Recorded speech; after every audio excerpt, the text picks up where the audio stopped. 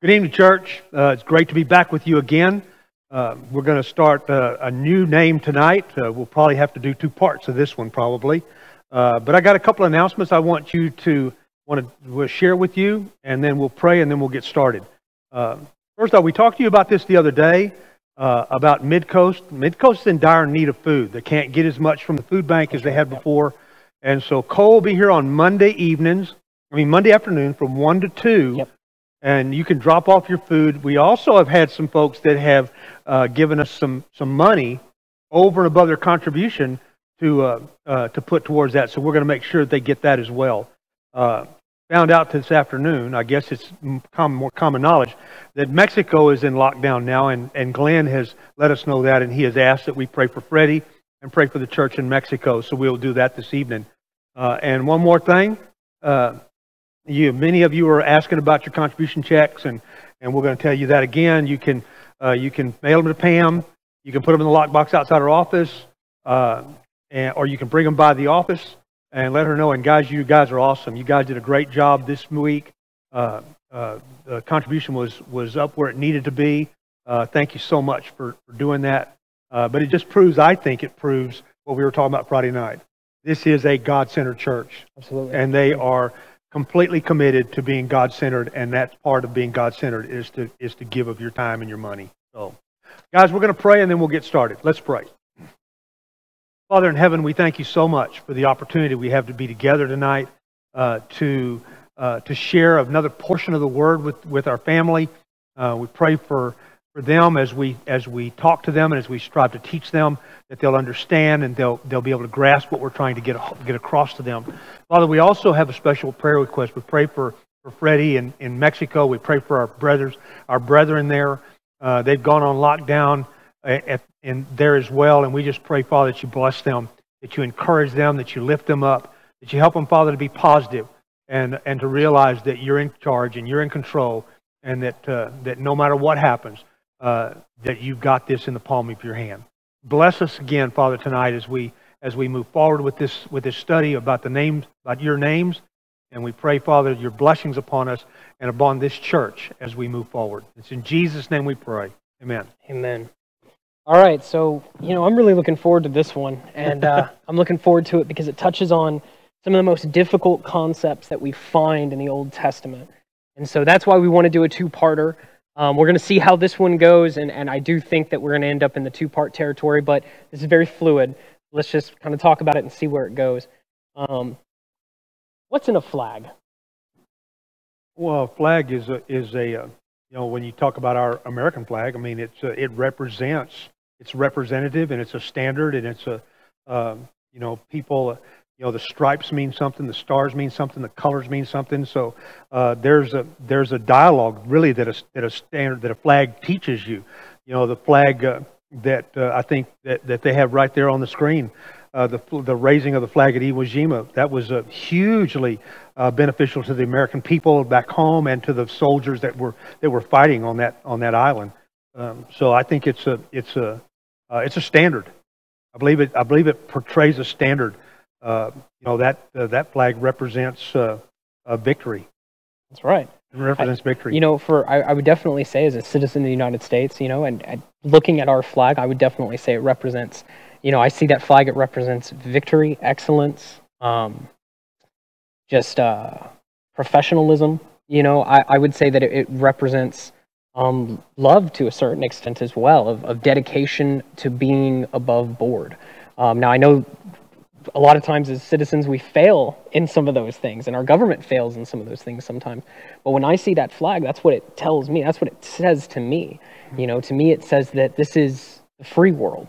Now, I know that there are a lot of countries with freedom, and I understand that.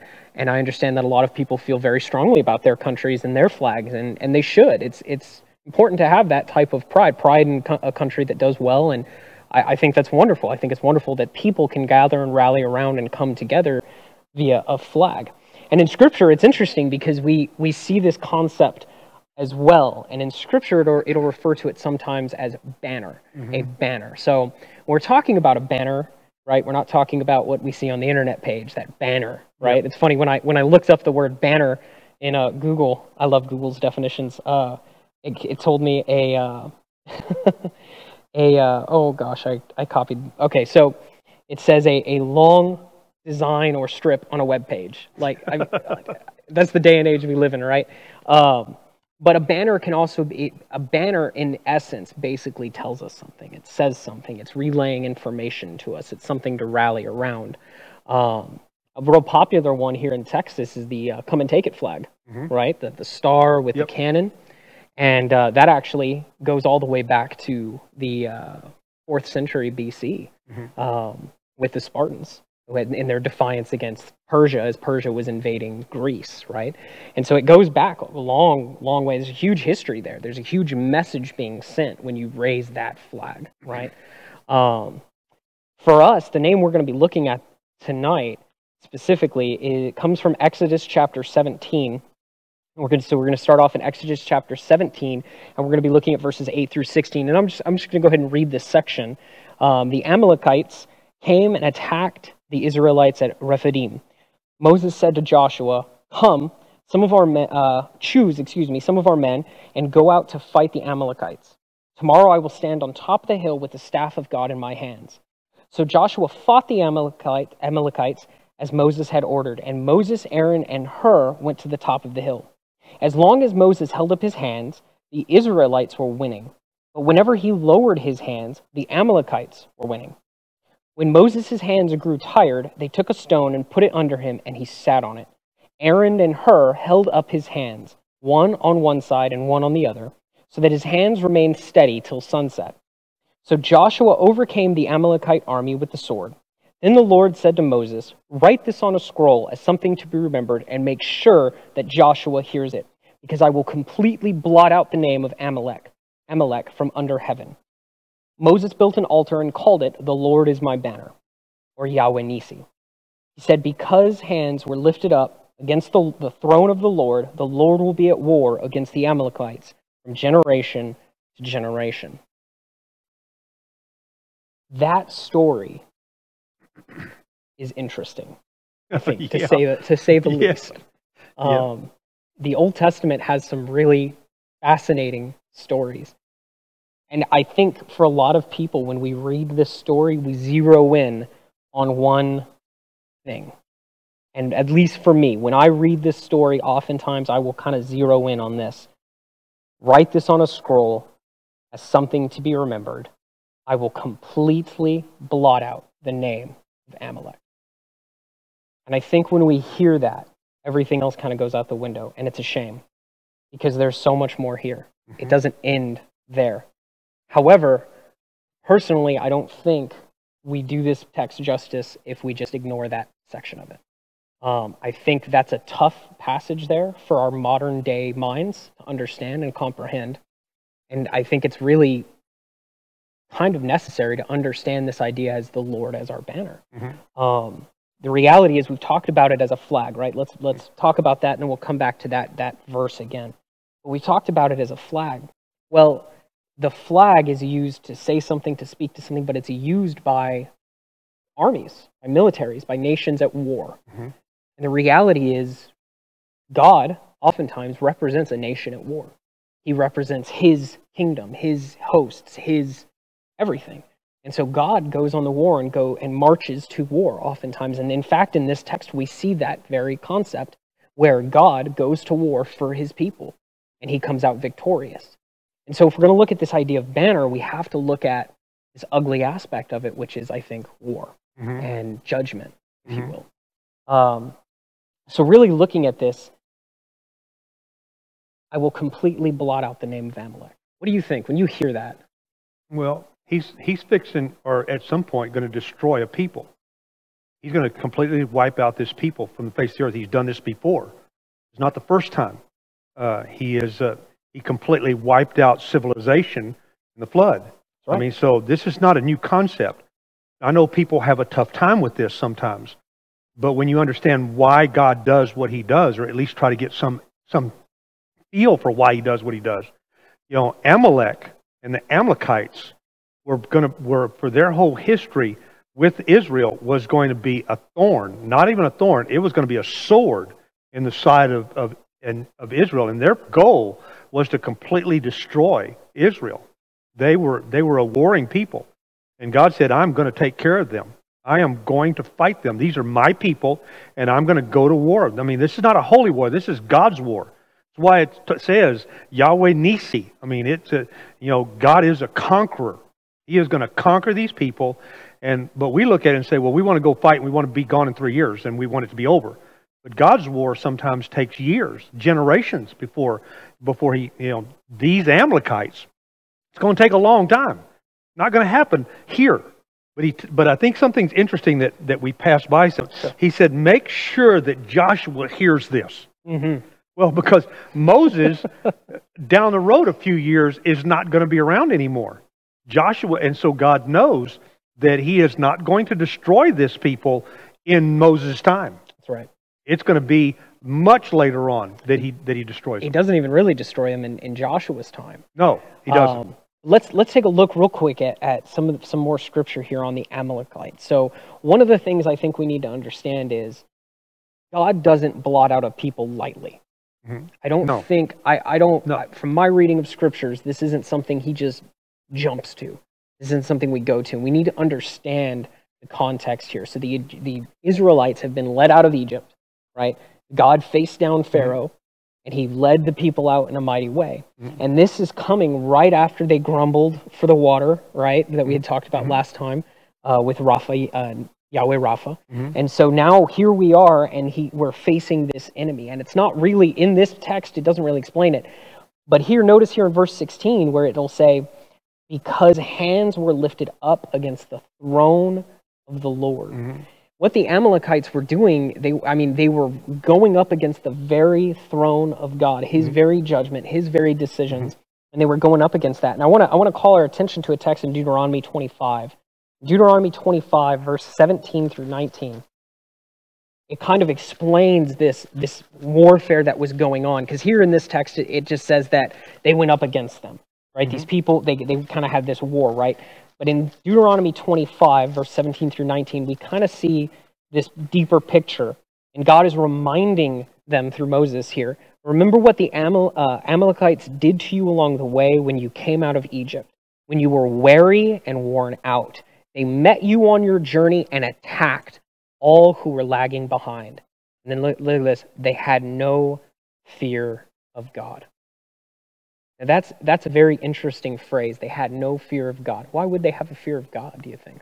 Well, when they come to the Promised Land and they go into Jericho, Rahab says, "We have heard about you people, and we've heard about your God, and we're terrified." So they had no fear because of the arrogance that's in them. They don't believe in this God. They don't care about this God. They had no fear of him. And so, here's a people, and we're going to subjugate them, or we're going to beat them, we're going to destroy them, and so we're coming up, and we don't care about your God. We have no idea. They have never come face to face with this God before, on his terms. But as Yahweh Nissi, he is going to conquer them, and he's going to do it in his own time, in his own way. And I think we need to really restate what that means, what it means that his name is Yahweh Nissi. It does say, my banner, but what does that mean exactly? It means that he's going to be victorious. He's going to be victorious. He is going to be victorious. And he said, I want you to make an altar, sacrifice to me. And it says, and in fact, the King James, when the King James says this verse over here, it says, Moses built an altar and called it Yahweh Nissi, is what it says in the King James. Oh, wow. Here it says, the Lord is my banner, but it says Yahweh Nissi in that text. And that means my God is victorious. My God is a conqueror. My God is above everybody else. And the Amalekites had no idea about that, and they didn't care. If they had cared, if they could have turned, God would have saved them. He's proved that through the whole book. Absolutely, he has. And it's interesting that you say that. So when we look at this story, we do have to look at, we're taking little bits out of Exodus, and Exodus is such a huge book. Sure. I mean, we're talking 40 chapters here, right? So it's a huge section of text, and we can't forget what's come before. And I find it interesting. You brought up the text out of Joshua in chapter 2 where the spies are hidden by Rahab, and she says, "We've heard of you. Yep. We've heard you're coming. We've heard the things your God has done." Mhm. And so, think about that for a second, though. Out of all of Jericho, out of all the things they had heard, out of everything they had known that was coming, only one person thought to say, Yeah. "I'm with you. I'm with your God is the God, Mhm. and I'm with him." Mhm. And I think that is the intent here. He is looking for that victory. He's looking to conquer, and he's looking to draw people to him. Here in Exodus, earlier in the chapters, when we start talking about Pharaoh, it's very interesting. I'm going to highlight a couple of these. I'm going to move really quick here through the text. But over and over and over again, we see God stating his intention with what he's about to do with Pharaoh. And it's not just leading the people out. Listen to this. In Exodus chapter 7, verses 3 and 5, specifically, we'll start with verse 3. "But I will harden Pharaoh's heart, and though I multiply my signs and wonders in Egypt, he will not listen to you." Down in verse 5 now. "And the Egyptians will know that I am the Lord when I stretch out my hand against Egypt and bring the Israelites out of it." Again, in chapter 11, verse 9, "Pharaoh refused to listen to you, so that my wonders may be multiplied in Egypt." And again, in chapter 14, he says in verse 4, "But I will gain glory for myself through Pharaoh and all his army, and the Egyptians will know that I am Lord." And then again in 14, there are a lot of these where he says this over and over and over again. "The Egyptians will know that I am the Lord when I gain glory through Pharaoh, his chariots, and his horsemen." It's important that we understand that God is always calling to the nations. You know, he's not just conqueror or victorious with the Israelites alone. He's gathering all peoples, and he always has been working towards that direction. You know, and you mentioned we talked about these Amalekites, right? There is no way they didn't hear about what went down in Egypt. None. No. And I think that's really where we're seeing in Exodus 17, where we're seeing that phrase where they rose their hand against the very throne of God. They didn't care. You're right. They didn't care. They said, "We don't know and we don't care." They were Pharaoh when in chapter 5, in Exodus chapter 5, when Moses goes to him and says, "Hey, look, you know, we're here to take the people and go worship our God." And he goes, "I don't know your God and I don't care." Well, when you look at the phrase Yahweh Nissi, and you know that means a banner or a conqueror or victorious, and you look at the Amalekites who didn't care, we know Pharaoh didn't care. Yeah. He watched it. He watched it annihilate his own people, and he didn't care. That's right. His own importance and his own powers was more important to him. That's right. You know, God's not changed. It's still the same today, and we'll look at that as we get farther along. But you know, and I don't know how, you know, the Amalekites, God said, "I'm going to destroy them." It takes a long time. It does. It does. It takes a long time before he does that. Yeah, it really does. It really does. And so if we look at these people group through Scripture, we see them constantly come up. Not only had they heard and seen the things that God did, they didn't care. And that's reiterated time and time and time and time again throughout Scripture. Before we leave it, though, I just want to say one more thing. We're talking about God's desire to redeem the nations, God's desire to be victorious and conquer and bring these nations to his banner, right? In Genesis chapter 15, we have God promising Abraham, "Hey, this is going to be yours," right? In verse 16 of chapter 15, he will say, "In the 4th generation, your descendants will come back here," talking about the land in Canaan, right? "They'll come back here, for the sin of the Amorites has not yet reached its full measure." When we talk about God conquering, we have to look at it from two standpoints, right? There's the judgment. Mm-hmm. He is riding out to conquer and bringing judgment with him. But then there's also the deliverance. He's not just riding out to conquer. He's delivering somebody else. Mm-hmm. He's bringing somebody else in. And here in this text, we kind of get that sense. We get that sense of his judgment. The land isn't yours yet. The land is going to be yours, but it's not yours yet because their sin isn't complete. They haven't come to that point yet. I'm still working with them. We worship a God of second chances. We really do. Yep, we do. And the reality is, I hear time and time again people tell me, "Well, I don't understand the God in the Old Testament. I don't understand what he's doing. I don't understand. That's a different God. We worship a God in the New Testament, not the Old Testament. It's just not true. It's the same God. His heart has always been to redeem, to be victorious, to conquer, and to bring back. Mm-hmm. We just see a lot of the judgment side of it in the Old Testament. And so Genesis kind of lays out this idea that their sin is growing, or there's going to come a point where the bill comes due.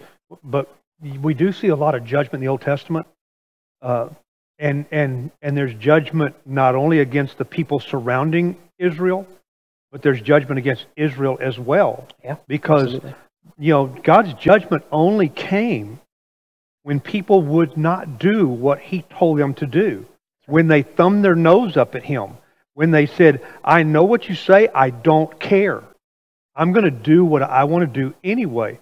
And that's when God's judgment comes. God doesn't want to destroy people. People make God do that stuff. And Israel, even they come to the promised land, don't go in because they're obstinate and arrogant, and they're disobedient. They have no faith, and God kills 600,000 of them, 603,000 of them to be precise. And when they come back the second time, 30 some odd years later, they've remembered what happened. The children remember and say, "Oh, we're not going to make that mistake again." And I think part of God's judgment is to teach us, hey, this is what can happen, but this is what will happen if you don't do this. There's judgment, but there's also reward. And anytime you have punishment or judgment, you're going to have the opposite side of that as well. Right. Absolutely. Where you're going to have reward and sanctification with judgment. That premise is, people will say, well, God's judgment. Well, there is also a wonderment side of God. And I think that's what Yahweh Nissi is about. Because for the people of Israel, for Moses and Joshua, Yahweh Nissi means I'm safe. Right. I'm safe. He has stopped the enemy here. That's right. And He's going to use that enemy numerous times. Just like He used Pharaoh, just like He uses other people to accomplish. He used Satan in Job's life. That's right. Allowed Satan to go, and yet Job came through on the other side rewarded for what he had done, because he believed in God. He loved Him. Well, and I think that's really the struggle when we come to these texts. The other day we were talking about the coronavirus. And in fact, before we started, we were just talking about that a little bit. And the reality is, as maybe it's just as Americans we struggle with this. Maybe it's a cultural aspect. I'm not sure. But we try to armchair quarterback stuff. Mm-hmm. We're sitting, and for those who don't understand the metaphor, we're sitting in the armchair watching the football game, trying to tell the quarterback, "Hey, you need to do this, you need to do that," right? And that's armchair quarterback. And we try to armchair quarterback God. We look at this text in Exodus chapter 17. 17? Yes. Mm-hmm. Exodus chapter 17. And He says, "I'm going to blot out the Amalekites." And we want to go, "Whoa, slow down, God." Yeah. Like, "Whoa, dude, yeah. let's tone this down a little bit." Like, I mean, here you are, you gave Pharaoh like 10 shots before you started, killing the firstborn here. Like, what's with the Amalekites? I think we have to come to a point where we don't do that, where we trust God in His judgments, that we trust that God is making the best decision out of all the variables, that He understands all of the variables, all of the aspects. He understands what can be done with a people and what can't be done with a people. I mean, let's look at Pharaoh. Let's use Pharaoh as an example of this. This is another one that people kind of struggle with. And I love this name because it's bringing out all of this struggle, right? Mm-hmm. But Pharaoh, a lot of people are like, well, that God hardened his heart. That's not right. He should have a choice. Well, he did have a choice. And the reality is, 10 different times, Pharaoh's heart was hardened, or he hardened it himself. Mm-hmm. In fact, when Moses goes to him and performs the initial miracle, he tells him straight out in chapter 5, "Hey, we're going to go. We need to go worship the Lord." And he goes, "I don't know your God, and I don't care." And so it's a kind of a gentle reminder right there in the chapter. Moses performs a couple of miracles for Pharaoh, and Pharaoh goes, "Yeah, I don't care. I'm going to harden my heart." And he hardens his own heart. The text reads out, he hardened his heart. Well, then the plagues start rolling in. And either the text basically states that he continued his heart being hardened, he continued in that direction, or he hardened it again. It isn't until the 6th plague that the Lord hardened Pharaoh's heart. And even then, the following plague, Pharaoh is back at it, hardening his own heart. So there is this dynamic, this struggle within the text that we need to understand that says, look, God gives you a choice. When he told Cain in Genesis chapter 3, sin is crouching at your door, you must master it. What did Cain decide? Do you think God knew he was going to kill Abel, though? Yeah. But yet he let Cain make the decision. He said, look, Cain, he didn't stop him. He just said, come on, you can, before judgment, you can do this. Cain didn't. He chose not to. And so we see that again with Pharaoh. We're going to see it again with Saul, where God anoints Saul, God sends Samuel to anoint Saul over Israel, and he tells Saul, if you follow my ways and you follow my decrees, I will establish your line as king forever. Well, wait a minute. In Genesis chapter 50 or so, Jacob was sitting there blessing Judah, saying that the scepter would never depart from Judah. And we know that the kingship is supposed to come through Judah. Even then, God was still giving people a chance. I think he knew Saul was going to sin. I think he knew Saul was going to fall. But the choice was still Saul's to make. And I think that's what we see with these Amalekites. And that's the thing we need to understand, is they're given this opportunity. I've read all those scriptures out of Exodus talking about God saying, I'm going to glorify myself. You talked about Joshua chapter 2, before Jericho, where Rahab, the prostitute, hides the two spies. And look, she was a prostitute, right? She was very well aware, and she even says it herself, everyone knows what your God has done, what your Lord is doing. We are terrified. And instead of turning themselves over to this God, to this Lord, what do? They seek out the spies and try to kill them. They try to fight. They try to defend, right? They don't just say, oh, we can't stand against this. Now, a lot of people might look at that and go, well, they didn't have a choice. But that's not true. Rahab had a choice, and she made it, and she was spared. God could have spared the entire city had they turned. And her whole family. And her whole family. That's right. And her whole family. Yeah, her whole family was spared. I want to read these other sections of Scripture because when looking at all of this harshment of judgment, we need to acknowledge that this judgment exists. That there comes a point where God's going to come and judge. And you're going to be standing before a throne of judgment. But on the same token, look at this in Exodus chapter 12, when they're fleeing, when they're finally leaving. In verse 38, the text will read, many other people went up with them. God didn't just bring the Israelites out of Egypt. He brought some Egyptians out of Egypt. And again, we see in Exodus chapter 18 with Jethro in verse 10, he'll say in Exodus 18:10, he'll say, he said, praise be to the Lord who rescued you from the hand of the Egyptians and of Pharaoh, and who rescued the people from the hand of the Egyptians. Now, in verse 11, now I know that the Lord is greater than all other gods, for he did this to those who had treated Israel arrogantly. Now I know, right? So yes, there's that harsh judgment against Pharaoh, against Egypt, against an oppressive nation. There's this harsh judgment. But the reality is, there's redemption on the other side. Now people know and hear it, and people are being spared. People are being brought to God, right?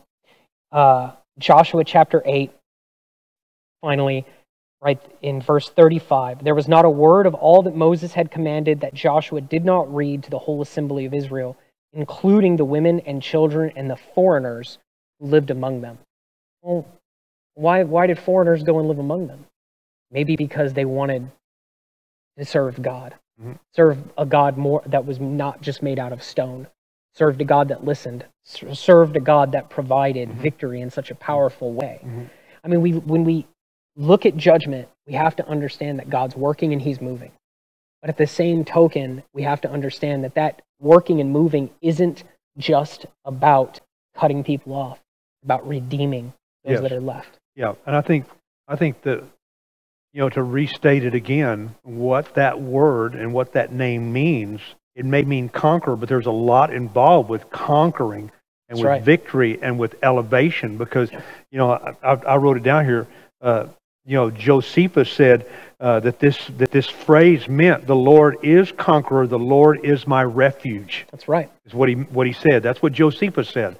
Now I know he wasn't biblical, but he was a biblical scholar and a biblical writer of the day of the 2nd century.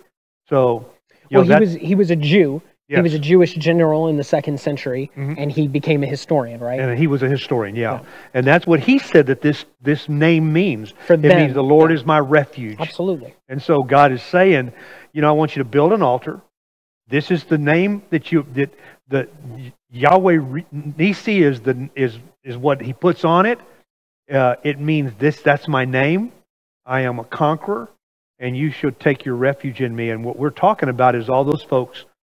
Judgment comes because they didn't. Right. Because they didn't look at him as their refuge. The same thing goes today. The same thing's going to go through the text. The Amalekites had plenty of chance. They don't take the chance. They don't take the opportunities that God gives them. God doesn't just go and annihilate them. He could have. He does not do that. He waits for time. And all this time, they could have made him their refuge. Rahab did. The Egyptians did. Ruth, the Moabitess, Yeah. right? She ends up doing it, and God supposedly hates the Moabites. Yeah. But yet Ruth turns around and goes with Naomi up into the land. She says, "Well, yeah, your God will be my God," and she follows her right up back into the land, and she's in the genealogy of Christ. Then she's in the genealogy of Christ, just like Rahab. Right. So 2 foreign women and their families, born from Jericho, and a Moabite woman, who is an enemy of God's people, and she marries Boaz, I believe, and he's in the seed line, and it's the idea of being able to come to God, even though you're not born that way, is a very deeply ingrained in the Old Testament, and deeply ingrained in the New Testament, because Jesus calls all men to Him. That's right. Calls everyone to Him. So, and when you look at the Amalekites and you look at the, if you mentioned it a while ago, if you look at 1 Samuel, 1 Samuel chapter 15, I believe, chapter 12, I want us to look at that. So this is where tell me what's the context. Where Samuel goes to Saul and he says, chapter 15, I got you something to do. This is what I want you to do. I want you to go to the Amalekites, and I want you to kill them all. Don't leave anybody. That's 1 Samuel 15, yes. Verses 2 through 3. Yeah, and he said, I want you to kill them all. That's right. And I've got a note here on mine, back to Exodus 17, verse 14. It's what my note here that I've written in here. Right. Because it's, this is years later, right? They've asked for a king. Saul's gone. Moses is gone.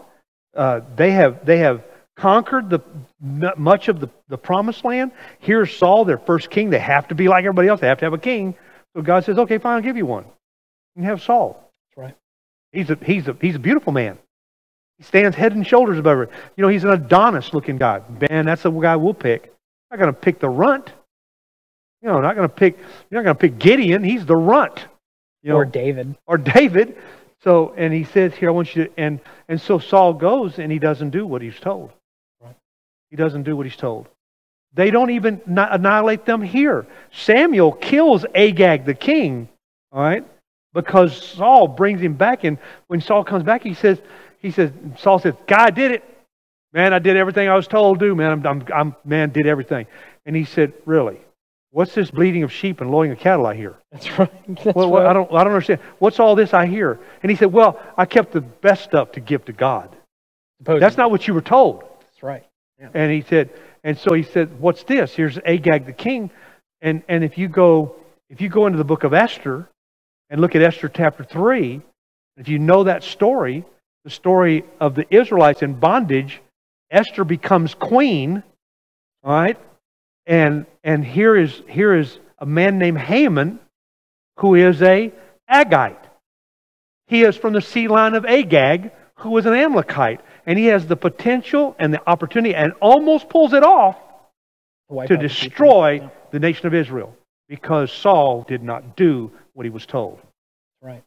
And so God finally destroys them. First Chronicles chapter 4 says some of the Simeonites went and utterly destroyed them all, killed them all. And they even raided and pillaged in the days of David too. Yes. After Saul, they took some of his wives prisoner. And I mean, it was constant warfare. These people were constantly in Judges.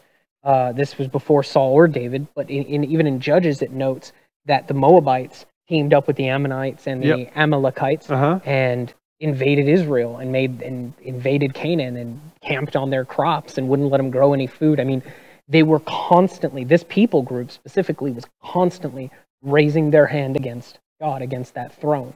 And the thing that we need to understand is whether it's in Genesis chapter 6, but with the flood, whether it's the Amalekites here, or whether it's his own people in Israel before Assyria and Judah before Babylon, there comes a point where the bill comes due. Yes. Now, I want to read this out of Proverbs chapter 1. But before you get there, go ahead. He said, go back to this text, Exodus chapter 17, all right? And he says, and he says, make sure that Joshua hears it, because I will completely blot out the memory of Amalek from under heaven. And we're talking about generations later. That's right. Before it happens. That's right. If God says he's coming back, he's coming back. I don't know when, you don't know when, nobody knows when, but he's coming back. And judgment and victory are coming with him. That's right. Yahweh Nissi is coming back. In Proverbs chapter 1, we are introduced to this motive of wisdom. Okay? And it says here in verse 28, then they will call to me. This is speaking about wisdom, right? Wisdom. The idea through most of this section is that wisdom has been calling in the streets and people have been ignoring wisdom. And in verse 28, then they will call to me, but I will not answer. They will look for me, but will not find me. Since they hated knowledge and did not choose to fear the Lord, since they would not accept my advice and spurned my rebuke, they will eat the fruit of their ways and be filled with the fruit of their schemes. For the waywardness of the simple will kill them, and the complacency of fools will destroy them. But whoever listens to me will live in safety and be at ease without fear of harm. That, in my mind, just kind of sums up the Old Testament picture and our picture of Yahweh Nissi. There's this really harsh aspect of it. When it's judgment time, it's judgment. Thank God that we look at a throne not of judgment but of mercy. Yes. I think that's it's so huge, but we need to understand, yes, we serve a God of second chances, but there comes a point where you've ignored him and he's done. And that's what we see. That's the picture we see with the Amalekites and here in Exodus 17. That's the picture that we see in Genesis chapter 6 when he floods the world. That's the picture we see in at the end here with Assyria and Israel, when Assyria rides over them in I think it's in 2 Kings, it ends in 2 Kings. And again with Judah before Babylon. His own people, Israel and Judah, his own people, there comes a time where they do not listen and they're done. And God is done with them. And one of the things, I've heard, and we talked about this a while ago, I've heard people say, well, this coronavirus thing is coming, is the end coming. Jesus was very clear. You will not know the day or the hour. This is a problem that we're facing. And we talked about it a while ago. If judgment's coming, I am so grateful that the throne that I'm going to get to stand at, or that I hope that I'm going to stand at, is going to have grace written on it, not judgment. That's right. Because I am dealing with Yahweh Nissi. Right. Because he doesn't just bring judgment. He just doesn't bring, conqueror. He brings redemption with him. Well, and that's his judgment and conquering. His judgment is harsh for those who would oppose him, who hear his gospel, who hear his news and say, I'm not interested, I'm done, I don't care. Who have the attitude of Pharaoh, who say, I don't know your God and I don't care to know your God. Right? And then there's the other aspect of it, which is the Israelites who are groaning out, who have been oppressed by this oppressor, and God's Yahweh Nissi there is their victory. They're them becoming victorious. And if leading them. And if this sounds familiar, it's because we hear people all the time in our culture today. I know about your God. I hear what you're saying. I don't care. They may not say that, but their lifestyle screams that. I don't care. Even through all of this, there's going to be some that are going to say, I really don't care what your God can do. And if your God is that unkind to do this, then, I can tell you what I think of your God. Well, don't you think the Amalekites and the people that during the flood, they were saying the same, Sodom and Gomorrah? Lot would wait in the street, wait at the city gate and try to help anybody who came along and said, stay in my house, don't stay in the city square, it's not safe. Yeah. And the people there didn't care. Yeah. And there came a time for them that the bill was due. And that's when he tells him, build an altar. Yahweh Nissi. God is my banner. God is my conqueror. God, He is the one that conquers for me. God is my refuge. Right. That's what it means. And we need to say it over and over and over. That's what this means. That's what that word means. It means God is my conqueror. And not that He conquered me, but He conquers my enemies. He's there for judgment against my enemies, against those who will not stand up and say, I believe, please help my unbelief. Those folks at some point... There's so much mercy there, The church in Thessalonica is getting pounded from their own people, from the Jews around them. And in the second letter, chapter 1, he says, don't worry, I got this. One day, Jesus is going to come back in flaming fire with His powerful angels, and He's going to take vengeance on those that do not know God and those that have not obeyed the gospel. That's right. Yahweh Nissi's coming back. That's right. He's coming back. And He's going to bring judgment, conqueror, and refuge at the same time. That's right. And I'm tickled to death. But while we're waiting, and of course we got a lot more to talk about. We're not we're not through by any length. No. But there's a whole lot more to talk about on this subject. But it's there's so many people out there that are looking for answers. Mm-hmm. And we're going to have the opportunity, Cole, and church. I'm telling you, we're going to have the opportunity. That's right. I'm talking right to camera. We're going to have the opportunity to present this God that you're learning the names of: Yahweh Jireh, Yahweh Rapha, Yahweh Nissi. One means provider, one means healer. This one means conqueror and refuge place. We're going to be able to present that God, not with those names, but present them to them through our own life. Well, we're learning these aspects of who our God is. Mm-hmm. And the reality is our God is, John describes Him as light, and I've talked about this before. Well, light is only light. Mm-hmm. It's to the extreme, right? Light isn't like halfway light. It's not like a blend of light and dark. Mm-hmm. It's fully light and is 100% only light. And that's what God is. He's 100% to the extreme. Mm-hmm. All of these things. He is our healer, right? He is our provider. Mm-hmm. He's also our conqueror. And with to conquer, you have to have someone to conquer. Or something. Now here in this text, we see that the enemies of God's people are the Amalekites and the Egyptians. We've looked real heavily at those two. And there are others. All in the land in Canaan. When in the book of Joshua, they'll go and they'll fight those people as well. But the reality is, there's an ultimate enemy that we face, and God's going to conquer that one too. And we're going to talk about that. We're going to talk about that next week. I think for right now, we've really looked at it from an Old Testament perspective. We've looked at the New Testament a little bit, but mainly from an Old Testament perspective. Mm-hmm. And so there are some things that we want to walk away with tonight. So Yahweh Nissi. There is a judgment aspect to this. And I think the first thing that we need to remember when looking at the things that our Father and our God has done is we don't need to try to sit on His throne. It's His throne. He is the ultimate judge. He is the perfect judge. He doesn't make mistakes. He knows where people are. He knows when it's time to cut them off, and He knows when it's time to feed and water them. He knows. He knows the difference, and we have to trust in Him that He's going to handle that. I think when we come out of this text, we struggle a lot with that decision. And I think it's good that we struggle with that decision. For those of us who do, I know some people look at this and go, he got him, he smoked him, right? Smoked him, yeah. Fair enough.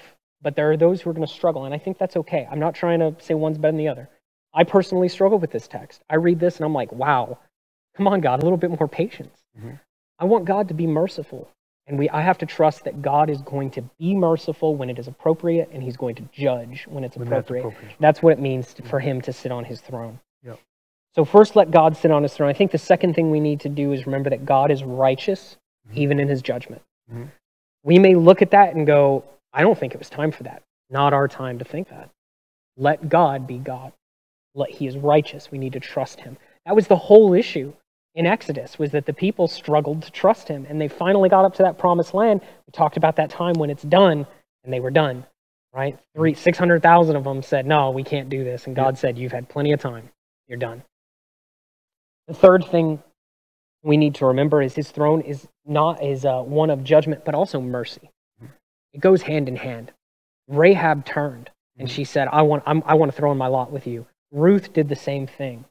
And they were both in the lineage of Christ. God used them powerfully. God desires everyone.